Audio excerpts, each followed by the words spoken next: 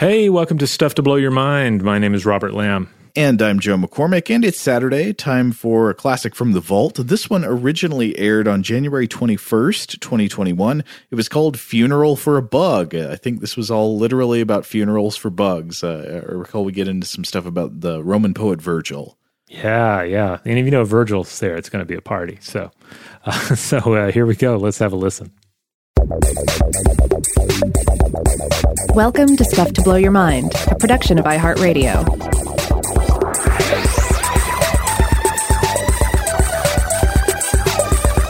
Hey, welcome to Stuff to Blow Your Mind. My name is Robert Lamb. And I'm Joe McCormick, and today I wanted to start off by talking about a weird legend about the Roman poet Virgil and an insect funeral. Rob, are you ready for some Virgil talk? Let's do it. Okay, so Virgil was a poet who lived in the 1st century BCE during the Augustan period, so early imperial Rome. And you might know him best from his most famous work, the epic poem The Aeneid, which is about sort of the founding lineage of Rome and the adventures of the Trojan hero Aeneas, who, after the Trojan War, travels from Troy and eventually becomes the ancestor of the Roman people. Virgil is often considered one of the greatest Latin poets, and he was wildly popular during his own lifetime. He received commendations from kings and the wealthy, and everybody thought like, wow, this guy has just got the juice. And I had Virgil on my mind a lot last year because Rachel and I were rereading Dante's Divine Comedy. And if you'll recall, of course, Virgil is Dante the Pilgrim's guide through hell and purgatory in the Divine Comedy. So the spirit of Virgil, he's been living out the centuries in limbo because though he was a very virtuous man, he's one of the virtuous pagans. He was never baptized as a Christian, so he can't go to heaven. He's got to hang out in this sort of antechamber of hell where everybody sits around sighing because nothing interesting is ever happening to them. I have to admit that I tend to, when anybody mentions Virgil, that's the first place my mind goes is Dante's Inferno, which is probably not fair. It's like if you were to mention the name of Socrates and someone were to go, oh, yeah, he's in Bill and Ted's Excellent Adventure from 1989. That's exactly where I knew you were going with that, Bill and Ted, yeah. That is pretty good because, well, though it's slightly different because he's not at all parodied in the Divine Comedy. In fact, True. I would say it's exactly the opposite. In the Divine Comedy, he is revered, yeah. Yes, he's reimagined as this like superhuman wizard. Mm-hmm. For Dante, Virgil is the embodiment of wisdom and reason. So for the intended readers of the Divine Comedy, we're supposed to understand that Virgil is like a 10 out of 10 platinum level cool beast. He is just like this ultimate wizard of knowledge. And about half of the state, you remember how like basically every other time Dante talks in the first two books of the Divine Comedy, it's just to say like, Virgil, you are so right. I would never doubt your wisdom. Tell me more, and it kind of sinks in because I remember when we got to the end of the Purgatorio and Virgil does not get to move on to heaven with Dante. He has to stay behind and Beatrice takes him on from there. We were really mad that Virgil didn't get to go to heaven. Yeah, no. I mean, so much time is devoted to him. And also so much is stripped away at that point. It's like it's hard to follow Dante into Paradiso, just because that there aren't going to be any demons playing trumpets with their bums or anything. There's not going to be monsters so much, and Virgil's not going to be there. So it's part 3 in a series is always tough. Yeah, I agree. Yeah, the trilogy is a hard sell to complete with dignity, but I think for modern readers that sense of injustice about Virgil that is interpreted, by the characters in the Inferno as perfect divine justice. It's the one person version of the dynamic that plays out throughout the whole thing. Where as they're going through hell, it just seems like, wow, this is really unfair. Yeah. But anyway, long before Virgil was guiding Dante up the mountain of purgatory in his post-mortem shade form, people were telling lots of legends about his life. And one of those legends is that once at his home in Rome, Virgil built a tomb and held an extravagant funeral for a dead fly. like a fly, as in the insect with 6 legs and wings. This story is very probably untrue, and we'll get to why that is in a bit. But first, I wanted to explore some of the details, and for this, I was reading an article by George Pendle in Cabinet magazine in 2007 called Virgil's Fly, and he describes the legend in the following way, quote, "Held in the grounds of Virgil's home on Rome's Esquiline Hill, the funeral attracted the great and good of the city. Dirges were sung and tributes read. Virgil's patron, Maecenas, delivered a lengthy and moving eulogy to the departed insect, and Virgil was himself said to have uttered a few of his exquisite verses over the tiny carcass. A tomb had been erected, and the lifeless body of the fly was placed within it to the wails and moans of the professional mourners. So lavish were the commemorations that the cost was estimated at over 800,000 sesterces." So that's the gist. According to this story, Virgil and his close friends spend huge amounts of money and effort to celebrate the life and memory of an insect, concluding with the insect's burial in a marble tomb. Why on earth would this be? Well, the legend itself also contains an answer to this. So to read from Pendle again, quote, "But the reason for the funeral was not due to extravagance, eccentricity, or even emotion. Having defeated Julius Caesar's assassins at the Battle of Philippi, the second triumvirate was at that very moment engaged in confiscating the estates of the rich and dividing them among the war veterans returning from the battlefield. Only one exception was given. If the estate held a burial plot, it was not to be touched. By burying his housefly, Virgil saved his house." So here it has transformed into a classic, one of our favorite genres, loophole fiction. Yes. You remember when we did the Anthology of Horror segment in October on Deals with the Devil, and about how many of these stories, I think especially later Deal with the Devil stories, less so in the earlier ones, they're about somebody saving the day by figuring out a loophole that they can exploit to get out of their end of a pact with Satan. And I wonder again, what's so appealing about this kind of plot resolution? It seems like maybe this would be the kind of thing that's especially interesting to people who live in a more litigious kind of culture. Could be. I can also imagine that if you've ever taken advantage of a loophole, it probably helps out if you demonize the legal authority to some degree, if you make them into a devil, because in all these stories, it's the loophole that saves your soul. Whereas I think there are plenty of cases in real life where the loophole might have the opposite effect. You know, right. The loophole is the refuge of less savory individuals at times. Right. Cheaters and scammers with crafty lawyers to help them get out of trouble by exploiting some kind of, loophole in the wording of something. Yeah. Isn't that always that's always a really frustrating thing when somebody evades the obvious spirit of justice by exploiting the exact wording of something? You know what I'm talking about? Yeah, absolutely. So I can't help but wonder if there's some connection there, you know? You make your stories about cheating the devil with your loopholes, and then you feel better about the sort of implied devil that you're cheating through your own loophole usage. Well, it's actually funny. There is, in this Pendle article, he also talks about a medieval legend about Virgil, and we'll get into more of these legends about Virgil's life as we go on, but one of these medieval legends about Virgil is that Virgil frees a demon from there's like a devil trapped in a bottle, and Virgil lets it out so that it will empower him to do something great. I think maybe he uses its powers to get a long road paved or something like that. But anyway, once he has used this demon power, now I think the demon's supposed to get his into the bargain and is going to do something really bad. But first Virgil's like, wow, you're so powerful. Could you show me again how you fit your frame into that bottle? So the devil does, and then he corks it back up. So he gets to have his magic and keep the genie in the bottle as well. Oh, that's great. I don't know how to climb into an oven, and I've never sat on a shovel. So that's some Jack Frost for us. That's some Jack Frost. That's from some Ivanushka right there. So in that spirit, there's obviously this interesting process by which after Virgil's death, remember he lived in the 1st century BCE, in the centuries after his death, his poetry was greatly admired and revered, but not just his poetry. He himself was greatly admired and revered and took on the aspects of a saint in many ways, even though he had been a pagan. There's an interesting note in his cabinet article where Pendle shares this fact that kind of helps make more sense of the almost absurd reverence shown for Virgil in the Divine Comedy.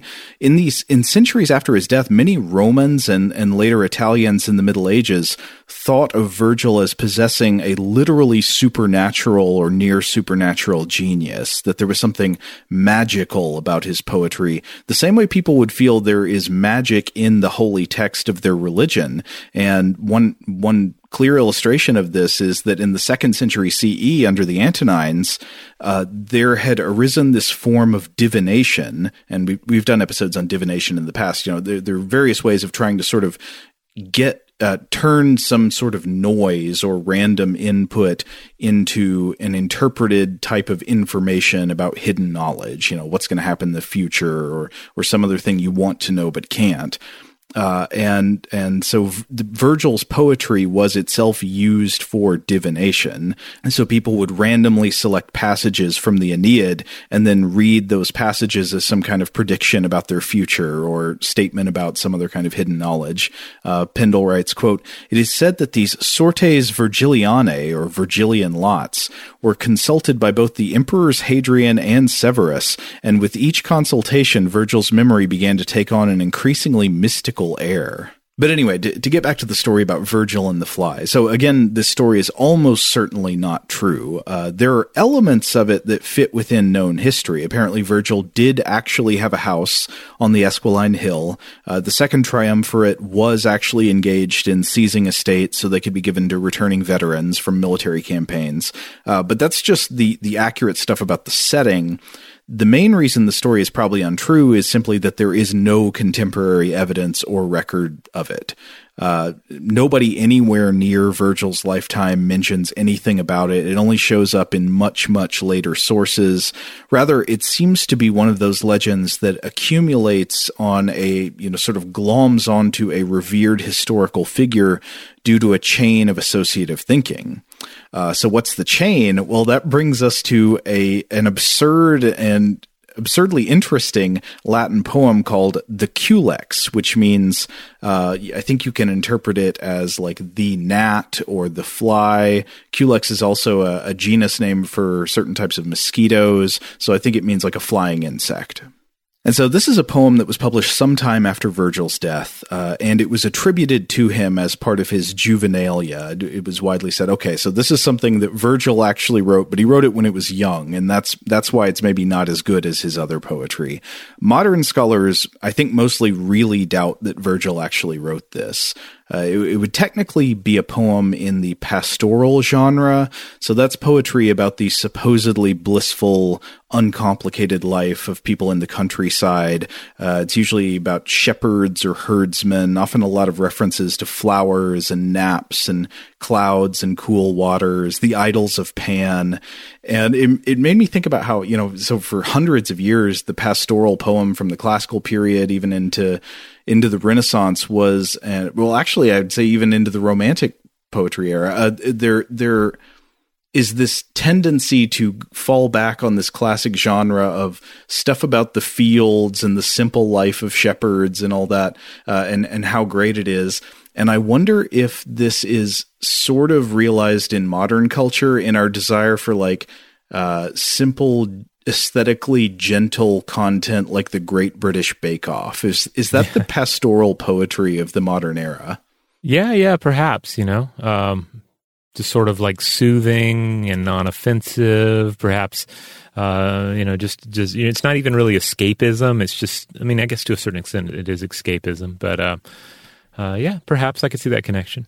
I don't know, it connected in my brain, but so there's a plot in this poem, the Culex. It is widely regarded as absolutely ridiculous, but here is how it goes. A shepherd goes out in the morning to take his flocks to pasture, and there's some standard pastoral poetry musing on how the simple life of a shepherd living in the fields is so much better than the fraught life of a rich man, because it's better to throw your body down in the tender grass and lay your head among the flower buds than to be consumed with the grief and the greed that curdles the hearts of the rich and powerful. So the shepherd is living this nice, idyllic life. He takes his flock to a fountain in the woods, and there he falls asleep lying in the shade. But while he's asleep, a giant, horrible snake slithers up. It's coming to the fountain where it likes to lie in the mud, and it decides it's going to bite the shepherd in his sleep and kill him. But just before the snake attacks, a gnat buzzes down and stings the shepherd on the eye. And this wakes him up, and the shepherd crushes the gnat, but it also wakes him up just in time to see the snake and to save himself. So he beats the snake to death with a piece of wood, which I would say in reality is almost never necessary. Even if a snake is dangerous, you can run away from it. Right, but this is a storybook snake, and you know how they do. They do things like wrap around you and tie you to a tree or swallow you whole. So, within the context of the story, maybe it's justified. Right. So yeah, he gets this piece of wood, beats the snake into a bloody pulp, and then later the shepherd goes to sleep again, and the ghost of the gnat appears. It comes to him in a dream, and the gnat chews him out for not being grateful. He's like, "Why'd you crush me? I saved your life." And the shepherd wakes up, and he feels remorse for what he's done, and he builds a tomb in honor of the gnat, and then decorates the tomb with flowers and fruit. And so to read briefly from the tomb section of the poem, it says, "For him at length did heedful care the toil begun completing, gathered up the piled material, and with a plenteous mound of earth a tomb arose in circle shaped. Around it placing stone of marble smooth, he plants it, mindful of his constant care, and growing here throughout the brilliant ring, acanthus is, and bashful roses too, and every kind of violet." And then there are a bunch of lines about flowers. I'm going to skip towards the end of that flower section. The amaranth is here, and grapes which large do cluster, ever-flowering picris too. Narcissus isn't absent there, in whom his beauty's radiance from Cupid's fire, for limbs his own begot a hot desire, and all the flowers that blooming seasons know. With these the mound is planted o'er, then on the front is placed the inscription which asserts, the letters saying it with silent speech, O tiny gnat, the keeper of the flocks, doth pay to thee, deserving such a thing, the duty of a ceremonial tomb, in payment for the gift of life to him. All right. Well, there you have it.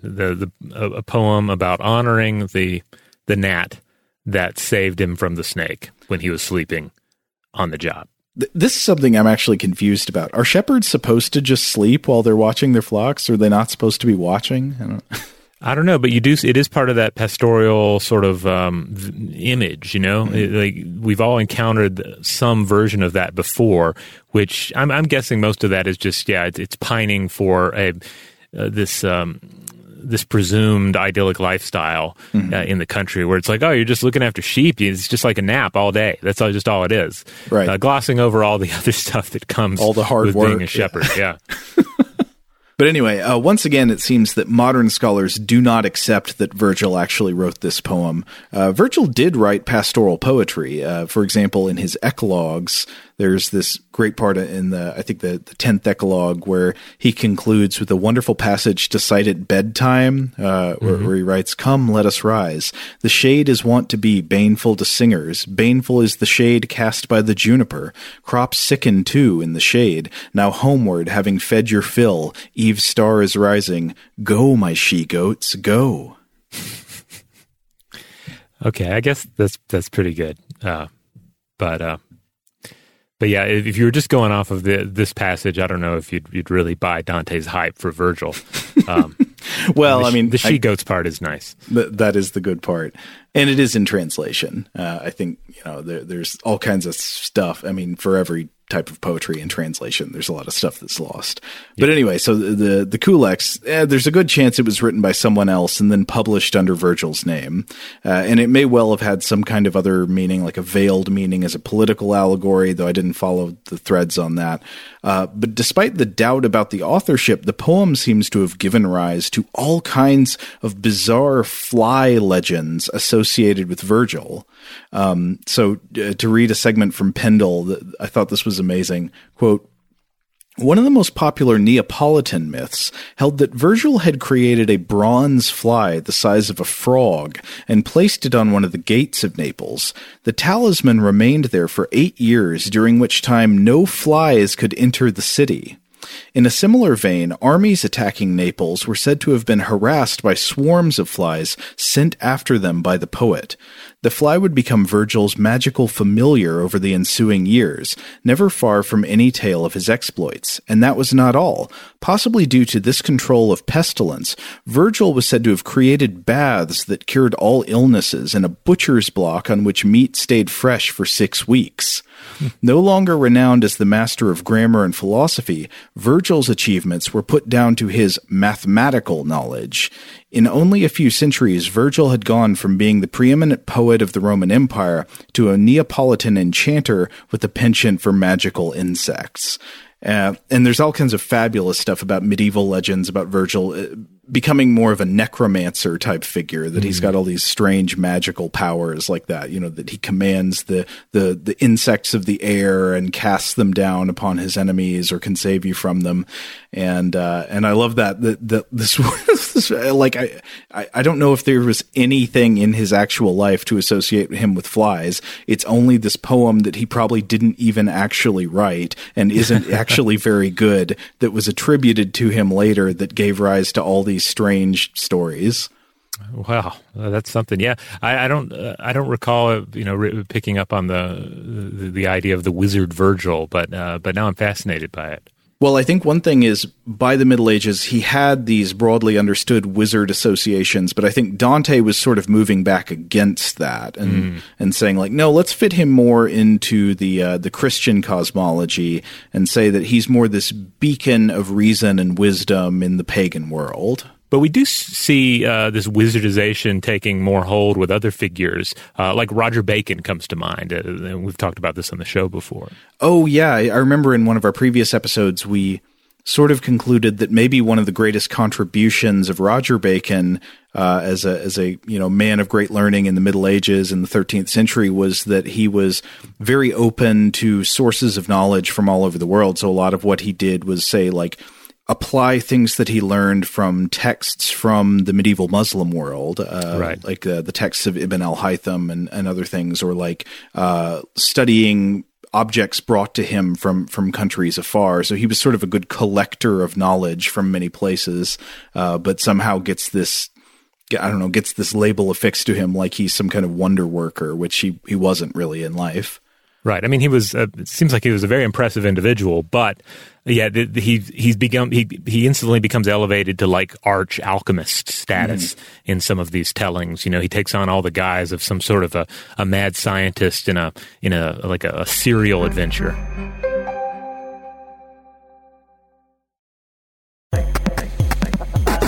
The main reason I think I was originally inspired to look into this topic and do this episode about insects and funerals was when I read an interesting article on Atlas Obscura that was also by George Pendle, the same writer as that Cabinet Magazine article about Virgil and the Fly.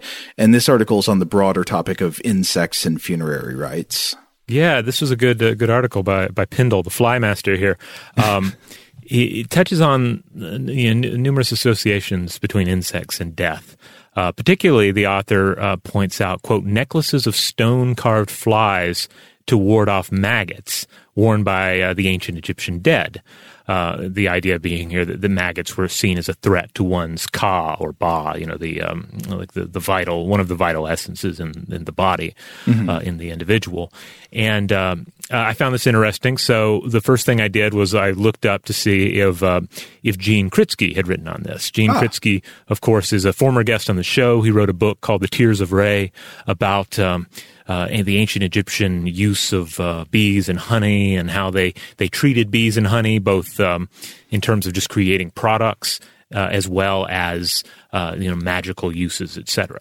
I was thinking about that episode and about Gene Kritsky when I was recording a recent episode of The Artifact I did, which was about ancient Egyptian head cones. These, if you haven't listened to that artifact yet, I thought it was a lot of fun, so maybe you should check it out. But the short version is there are these white cones depicted on top of people's heads in a lot of ancient Egyptian art, but nobody had ever found any physical evidence that they existed in reality. So there's been this debate about what were these cones? Did they ever actually exist in the world, or are they some kind of artistic convention?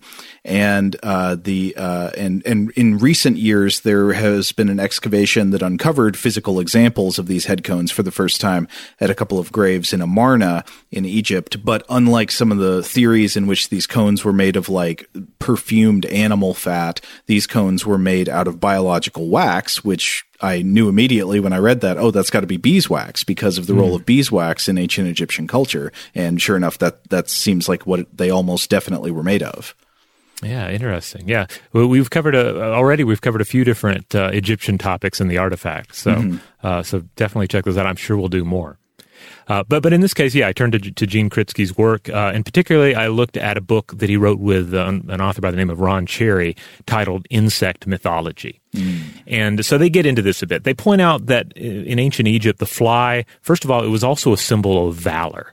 Because what does a pesky fly do? Well, it'll move in, it'll bite you, try to bite you. You drive it away by swatting your hand around. But then what does it do? It comes back. It's persistent, and therefore it is a symbol of valor. Wow, I've never thought of that before. But yeah, when the fly comes in to sting at you, it's like a human going up against a dragon or a giant. Yeah. And so we have this one example in particular where Queen Ahotep gave her sons, three of her sons, golden flies to honor their fights against an adversary.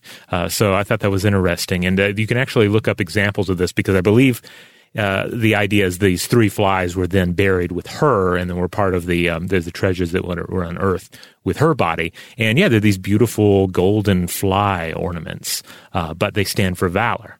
Now, as for the funeral necklace, yes, this seems accurate as well. So in the Egyptian climate, flies would take to the dead rather quickly, and freshly hatched flies would be seen leaving the body before embalming could be completely finished. These flies were seen as, again, the individual's ka or ba leaving the body. So the fly necklaces were a way to essentially put flies back on the body, to return this leaked ka to the deceased. Oh, wow. Yeah. So, and this is really interesting as well. The ka or ba is sometimes represented as a bird with a human head, but you also see versions of it that consist of a fly with a human head. Oh. And so the authors here, Kritsky and Cherry, they point out that there is at least at the time this was written, which I want to say was a couple of decades ago. At the time, and I imagine still to this day, there is this surviving folk belief that certain varieties of flies with a greenish or bluish metallic body were not to be killed, as these contained or were likely to contain the spirit of someone who had died. So, and then they say this would just be one of many modern beliefs that are seemingly tied to the traditions and beliefs from the age of the pharaohs. But the idea of a fly with a human head certainly also makes me think of some 20th century cinematic literature. Yeah, it brings to mind the 1958 movie The Fly, which ends with that scene, with the help me scene with the fly with the human head, which we had to stand corrected on. That is not Vincent Price, whose head is on that fly. Vincent Price, different actor. Yeah, he plays like his brother or something. Yeah.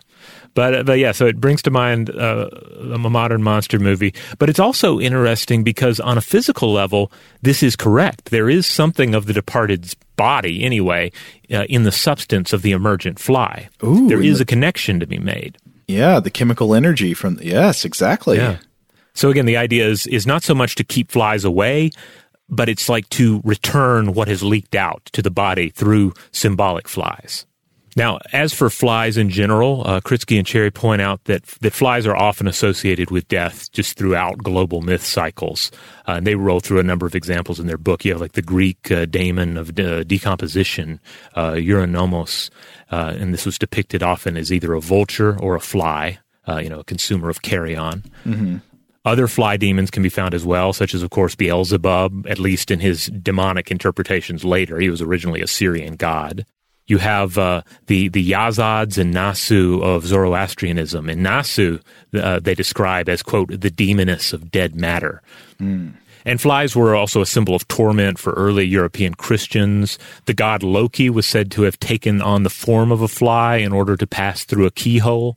And this transformation, the transformation of one's body into that of a fly, this has also been associated with witches, they write, in Hungarian traditions. However, in all this, they point out two outstanding exceptions to the negative roles of mythological flies. And they're pretty interesting because these kind of take me back to what you shared from that poem that has been attributed to Virgil. So the first example is Big Biter. Big Biter is an overlord of fish in what I believe is currently known as the Innu tribe of, and this is a Canadian First Nations people. Mm-hmm. And this spirit would have taken the form of a fly. And Kritsky and Cherry write that he, quote, hovered over the fisherman in order to see how his subjects were being treated. Occasionally, an overlord would bite the fisherman to remind him that the fish were in his custody and to warn against wastefulness. Whoa. So I like that, the idea of, I also, it just kind of feels like it's kind of illustrates the universal experience of fishing. Mm-hmm. You're perhaps going to gaze off into space. You're going to be bit by insects, mm-hmm. And then maybe have to confront the possibility of wastefulness. But anyway, another one is Big Fly, and this one is in the Navajo religion, and it is a mentor or helper that mediates between humans and the gods. And so it'll frequently show up in stories and appear to a hero and tell them how to proceed. And so that's the example that reminds me specifically of what we see in that poem attributed to Virgil. Yes, not just as a helper who intervenes to save his life, but one who later appears to teach him a lesson. Yeah. Now, one thing, of course, that they drive home in this book is that it's worth remembering that other insects had entirely different roles in ancient Egyptian traditions. The scarab beetle, for instance, symbolizes perpetual life and renewal. Khepri is, in fact, the dawn manifestation of Ra or Re, the sun god, and this is derived from Khepr, which meant to become or to be transformed. And so the reason for this is twofold, according to Geraldine Pinch in the book Egyptian Mythology. First, dung beetles rolling spheres of dung were compared to the movement of the sun across the sky. Something that would be carried by the gods in the sky barge. And secondly, the sight of young beetles emerging from buried dung balls, this raised ideas of self-generation. And so these acts of transformation would have applied, to more than just birth and death, but also to the various rites of passage in one's life. So not just being born, not just dying, but also, growing up, changing who you are, this sort of perpetual act of emerging and becoming.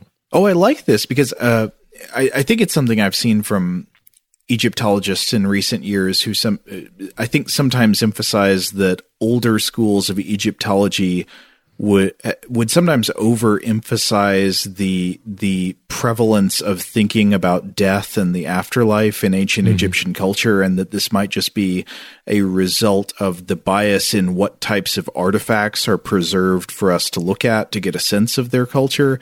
And so yeah, I like the idea of like seeing how it has a lot to do with birth and life itself as well. Yeah. This is a theme that I actually just touched on in one of the Artifact episodes, having to deal with the Cairo toe. Mm-hmm. I'm not sure if this has come out yet by the time this episode publishes, but at any rate, it has to do with an element, an artifact that could certainly be interpreted as something that is just about the dead, but upon closer examination is far more about the living and the experience of living people. Yeah.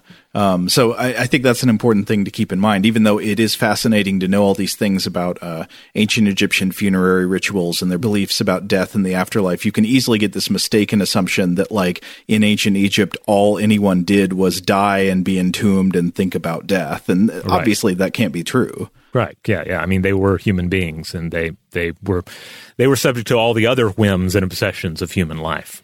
Now, in terms of their other relationships with insects and arachnids, scorpions, for instance, arachnids were considered just enemies of humanity, but they were also associated with the goddess Serket, who protected the body of the deceased, as well as the canopic jars that would contain organs. But to come back to that Atlas Obscura article by George Pendle, they write that there's a particular civilization of northern Peru, the Mochi or the Mochica. This would have been a civilization pre-Columbian, of course, but also pre-Incan that ran from around 100 to 750 CE. And they seemingly practiced some manner of sky burial, in which the flies that lighted upon the dead and then emerged from the dead were interpreted as an essential part of the spirit's journey. Maybe much like carrion birds would be in some other types of sky burial type traditions. Yeah, that was where my mind instantly went to, like the Tibetan model of where a body is sort of processed for carrion birds in an elevated rocky area where other modes of burial are not as much of an option, and this would be a way of like returning the body to the world, to the element, through scavengers, through carrion consumers. So I decided to look into this a little bit more because this was instantly fascinating as well. I have this example that turns things on its head a bit. There's a 2010 study I was reading, published in the Journal of Archaeological Science by Hutchett and Greenberg. And a lot of this theory depends on the post-mortem interval in remains, how long the bodies of these peoples were exposed prior to burial.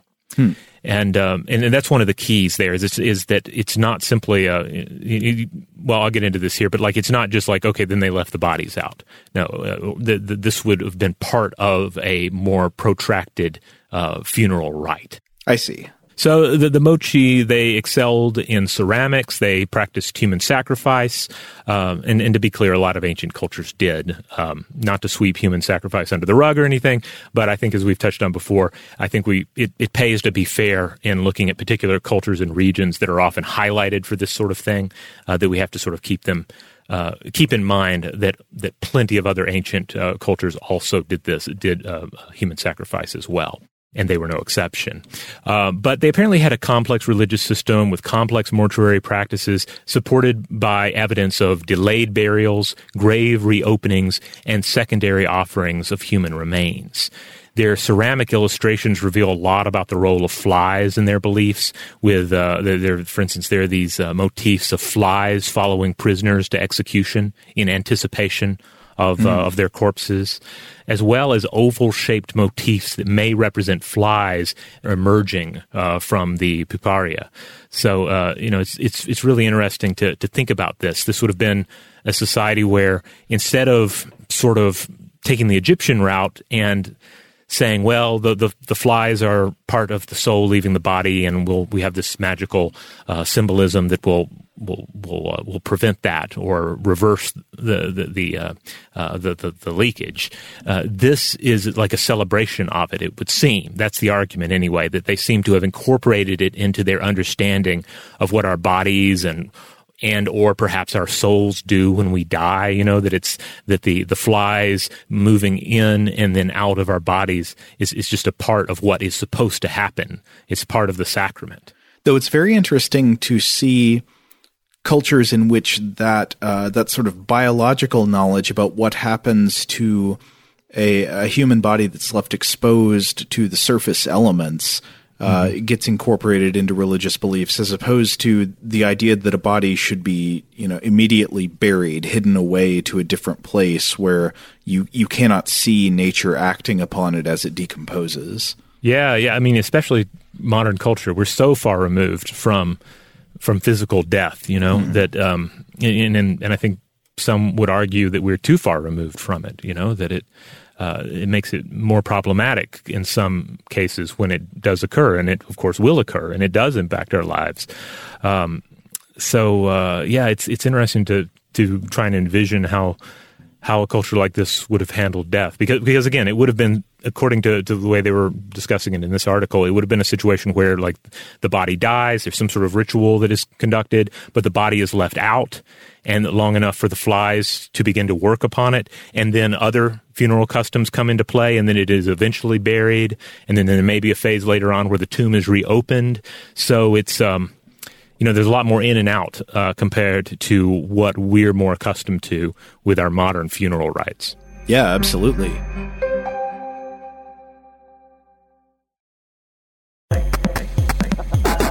Okay, so we've been talking about legends of human funerals for insects. We've been talking about associations between insects, especially flies, and human funerary rituals in different cultures.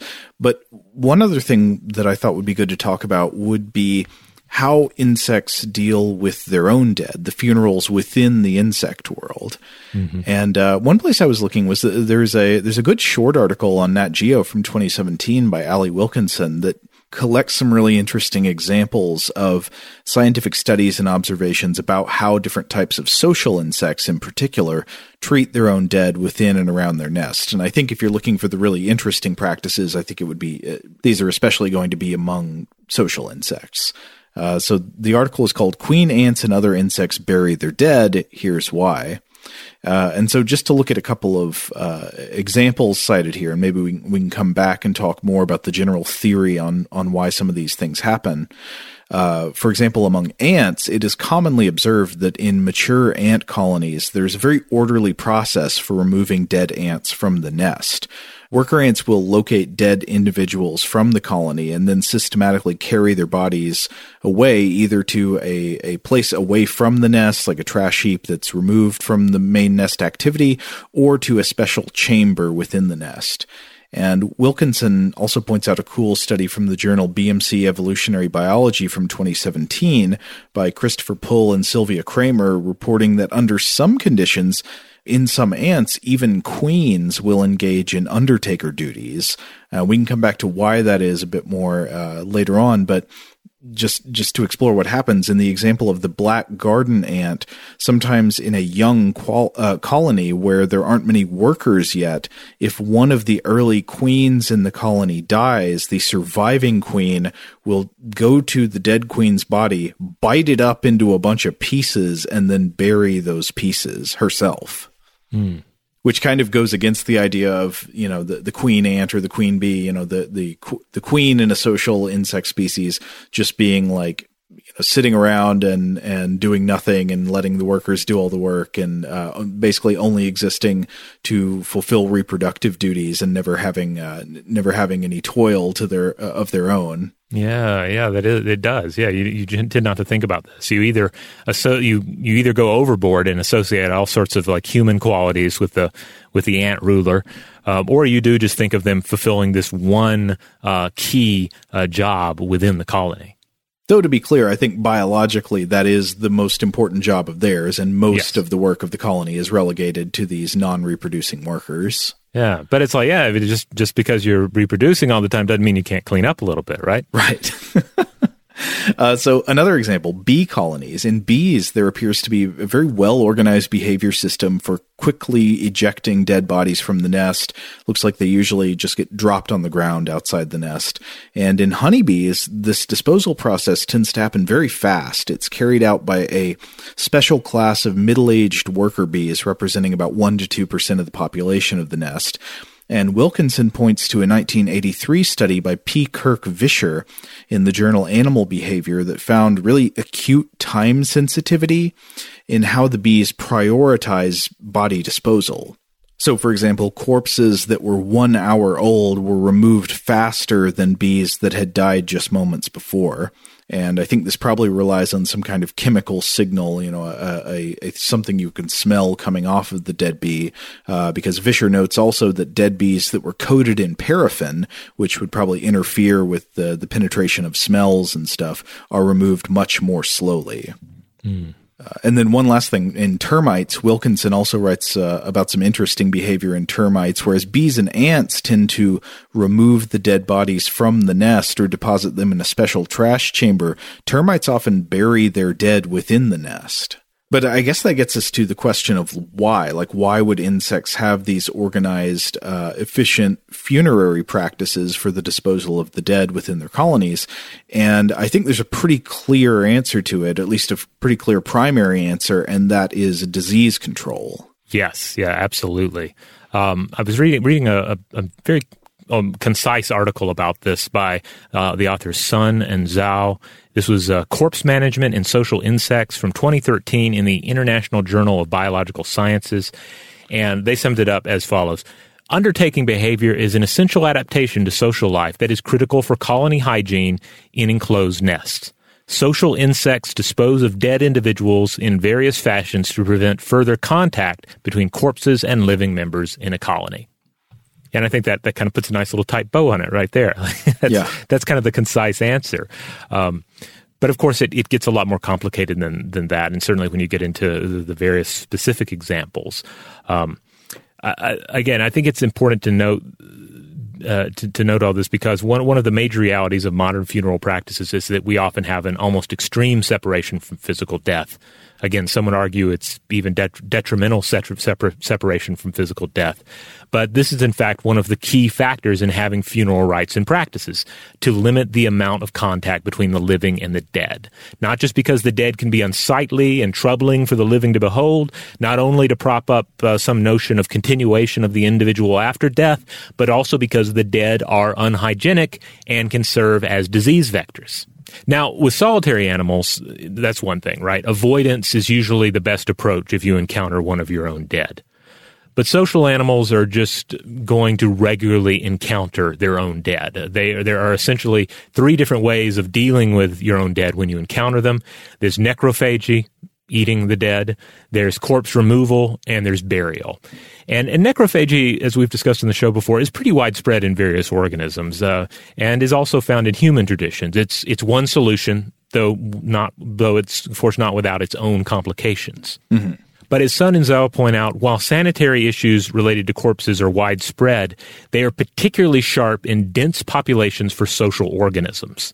And of course, that category certainly includes human beings, but it also includes eusocial insects like bees, ants, and termites. And so we see complex responses at the individual and colony level to deal with the dead, to engage in what humans would call undertaking.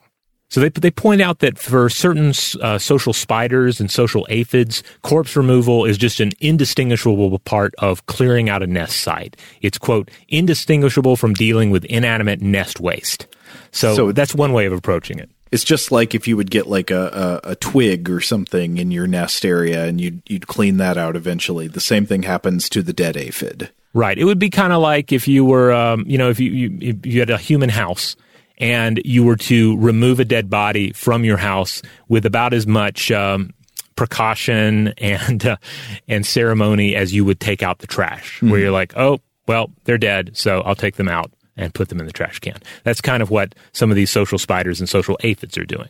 But they point out that in ants, bees, wasps, termites, we see much more complex modes of behavior in which the treatment of the dead is distinct from the treatment of other waste products. And these methods kind of pick from the eat, remove, bury toolbox of possibilities.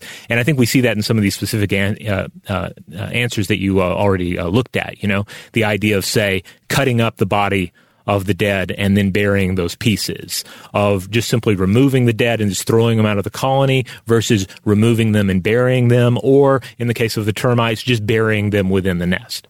One of the really interesting questions, I guess, here is among these eusocial insects, how do they know what to do? How do they know how to guide and control this behavior? What's the nervous system flow chart for an ant or a bee to participate in undertaking?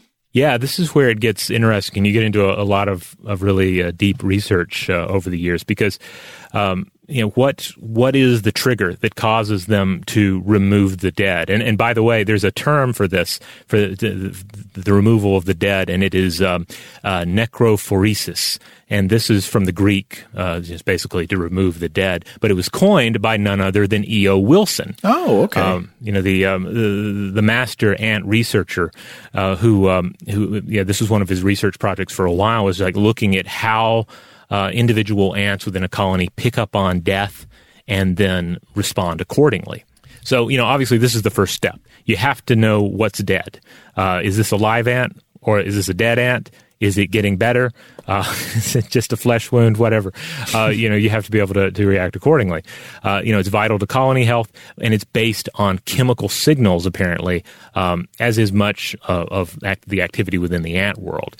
And you can broadly think of the behavior as entailing death recognition, and then behavioral responses, and then task allocation for dealing with the dead. So Wilson and his fellow researchers identified what they called fatty acid death cues as being important here, though subsequent research seems to suggest that those are not the only signals involved, because sometimes the response time seems too short, like the ants in question are reacting before the fatty acid death cues would generate. It all gets very complicated in ant world chemical, but basically, they seem to lean more into perhaps a chemical vital sign detection by the ants. So it's not just picking up maybe on one chemical that's saying I'm dead, but it's more of like a chemical vital sign array that an ant is able to pick up on and read. And in this particular Sun and Zhao article, they also write that the term necromone is also used. This is like pheromone, except related to death. And this has been used to describe sort of the realm of death recognition chemicals. Mm-hmm. I love that the necromone. It sounds like something that would be made up for a Riddick film, Yes. But also fits well within the ant world, that they would, again, the chemical language of them. I love this idea of these creatures that we often, we think about them as being very simple, and they are, in a way, like simple but complex parts of this greater whole. And there's this whole language that they're engaged in, this chemical language that it's kind of a stretch for us to truly imagine it. The imagine being able to read the chemical vital signs of other members of our society. That is really interesting. And weirdly, it gets even deeper, because there are some of these behaviors for the eusocial insects removing the dead from their nests that incorporate prioritization of the task based on how much of a disease risk the dead body would actually entail. Mm-hmm. So that raises all these other questions, like how can they tell what kind of disease risk this is? Like that, there's a section in that Wilkinson article that talks about a 2013 study in the journal Scientific Reports about termites, that found that the termites would react differently to a dead body within their nest, depending on whether it was a member of their own species or from a very closely related species. Just to read from Wilkinson, quote, "Regardless of whether a corpse of the same species came from their own colony or another colony, it was pulled back into the holding chamber for nutrient recycling and hygienic purposes. But if the corpse was that of a dark southeastern subterranean termite, or Reticulitermes virginicus, it was entombed by workers on site with a large group of soldiers standing guard. 10 times as many termites were involved with the burial of this closely related species than the same species. But the extra time, energy, and labor were warranted, researchers found, in the face of external pathogens. So there seems to be some kind of evolutionary mechanism controlling the behavior here that recognizes certain types of dead termites within the nest as an elevated disease risk, because maybe they're bringing in a pathogen that is new to the nest and could decimate it if it's not disposed of, immediately and totally, even though that might be a very energy intensive process for the colony. Yeah, it's amazing how these, each colony is like this entire immune system. Mm-hmm. And that brings me back to that other study I was talking about earlier, the one in BMC Evolutionary Biology about the black garden ant and how the queens will sometimes participate in undertaking behaviors if the colony is young and there are not enough workers to help out with it. And this is a situation where there can be multiple co-founding queens in a colony. Actually, just to read from the abstract of the study, quote, social insects form densely crowded societies in environments with high pathogen loads, but have evolved collective defenses that mitigate the impact of disease. However, colony-founding queens lack this protection and suffer high rates of mortality. The impact of pathogens may be exacerbated in species where queens found colonies together, as healthy individuals may contract pathogens from infectious co-founders. Therefore, we tested whether ant queens avoid founding colonies with pathogen-exposed conspecifics and how they might limit disease transmission from infected individuals. And what this found is when there were these co-founders, these co-founding queens in a colony, if one of the original queens died, the surviving queen again would do this biting process where they would sort of chomp up the other queen into pieces and then bury and remove the corpse. And the authors here write, quote, these undertaking behaviors were performed prophylactically, i.e. targeted equally towards non-infected and infected corpses, as well as carried out before infected corpses became infectious. Biting and burial reduced the risk of queens contracting and dying from disease from an infectious corpse of a dead co-foundress. So they did actually find this had a survival benefit to the queen that's doing this work, because better to be safe than sorry and get that corpse buried just in case it could become infectious. Well, this has been interesting. I think by looking at insects and their relationship to death, we've kind of gotten to explore both ends of the spectrum, like the stripped-down version of what funeral rites are, like what does it mean to bury the departed and why do we do it on a very basic level, but then also seeing how some of these insects end up being brought into far more elaborate understandings of human death as well. Mm-hmm. Now, obviously, we could and probably should come back in the future and talk more about funeral traditions. We've talked about funeral traditions on the show before, but yeah, we could come back and discuss sort of like the early days, like how what are some of the earliest examples of burial among humans and pre-humans, and what does it mean? Like what aspects of it do we still see in our practices today? Yeah, those types of things are often interpreted as the earliest signs we have of the development of religion in humans, but that's a really interesting area with a lot of questions open. Yeah. On the ant front, obviously we've done plenty of other ant episodes that I'd refer folks back to, including our three-parter on ant warfare that we did earlier this year. But I also want to mention a really great YouTube channel. This is one called Ants Canada. Are you familiar with this one, Joe? I don't think so.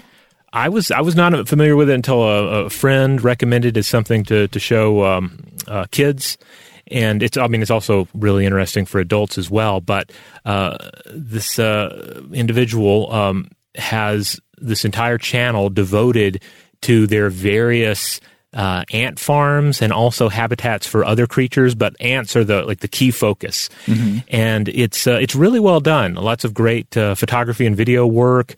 Some of the very topics we've discussed here pop up in the show as they chronicle the ins and outs of the various ant colonies and how they deal with their dead, how they deal with invaders and stuff of that nature. So my family's really been enjoying it. So if you have any ant fans out there, I highly recommend it. It's good stuff. Oh, I just looked this channel up. I see one title on a popular video here seems to take a page from E.O. Wilson. It says, Fire Ants versus My Hand. Yeah, I think E.O. Wilson would approve. Here's another one. Cockroach giving birth while being devoured by fire ants. Well, yeah, I'll have to give this a shot. Yeah, I think some of these popular ones maybe they make the channel look a little grislier than it actually is. Of course. But I'm sure, I don't know if I've watched any of these top ones yet. I kind of come in and out of the room while it's on sometimes, mm-hmm. but I inevitably end up pausing to see what's going on. There'll be some big mystery with the colony, and they explore and they watch and they figure it out. Of course, whatever is the grossest and most gruesome content on the channel is going to be the most viewed. Well, yeah, that's what will be rewarded. But the ants don't care. They don't care about clicks and subscribers. All right, we're going to go ahead and close it out there. If you would like to listen to other episodes of Stuff to Blow Your Mind, you should check out the Stuff to Blow Your Mind podcast channel. You can find that wherever you get your podcasts. Core episodes on Tuesdays and Thursdays, Weird House Cinema on Fridays, and we got Artifact and listener mail in the mix as well. And wherever you listen to the show, we just ask that you rate, review, and subscribe. Huge thanks, as always, to our excellent audio producer, Seth Nicholas Johnson.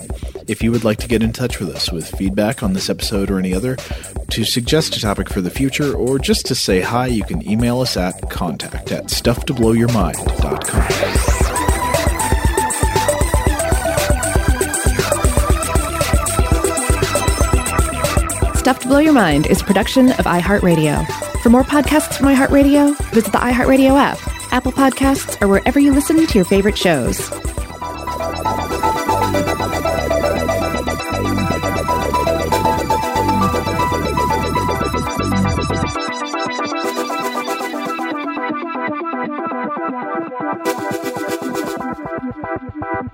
Thank you.